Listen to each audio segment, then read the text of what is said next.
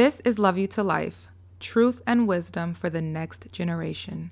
I am so glad and grateful you are here.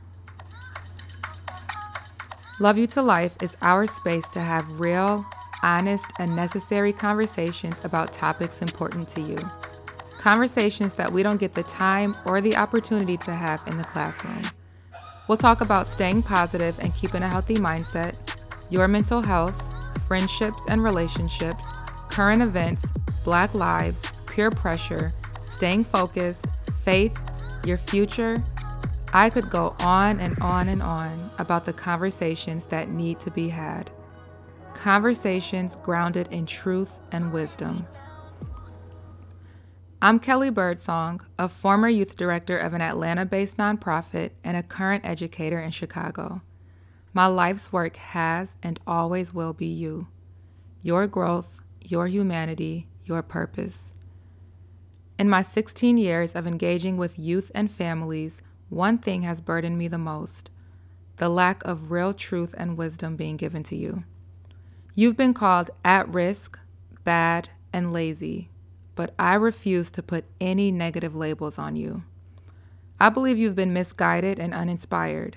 That's not on you, that's on us. I created this space for you to feel heard, for you to be inspired, for you to get what your soul needs, for truth and for wisdom. I created this space for myself too, to say all the things that need to be said for your good and for the betterment of our people and a whole generation.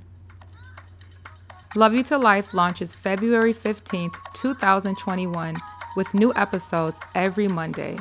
But here are 3 things you can do today.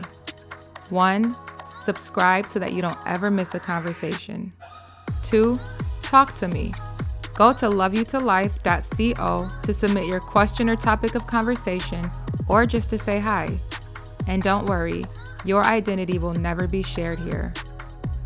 Lastly, and most importantly, share this podcast with your friends and the whole fam. We're trying to change a whole generation and we can't do it alone.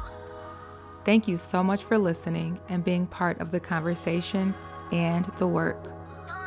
If you've ever been one of my students, you know how we end things with a personal, individual, I love you. So as always, I love you to life.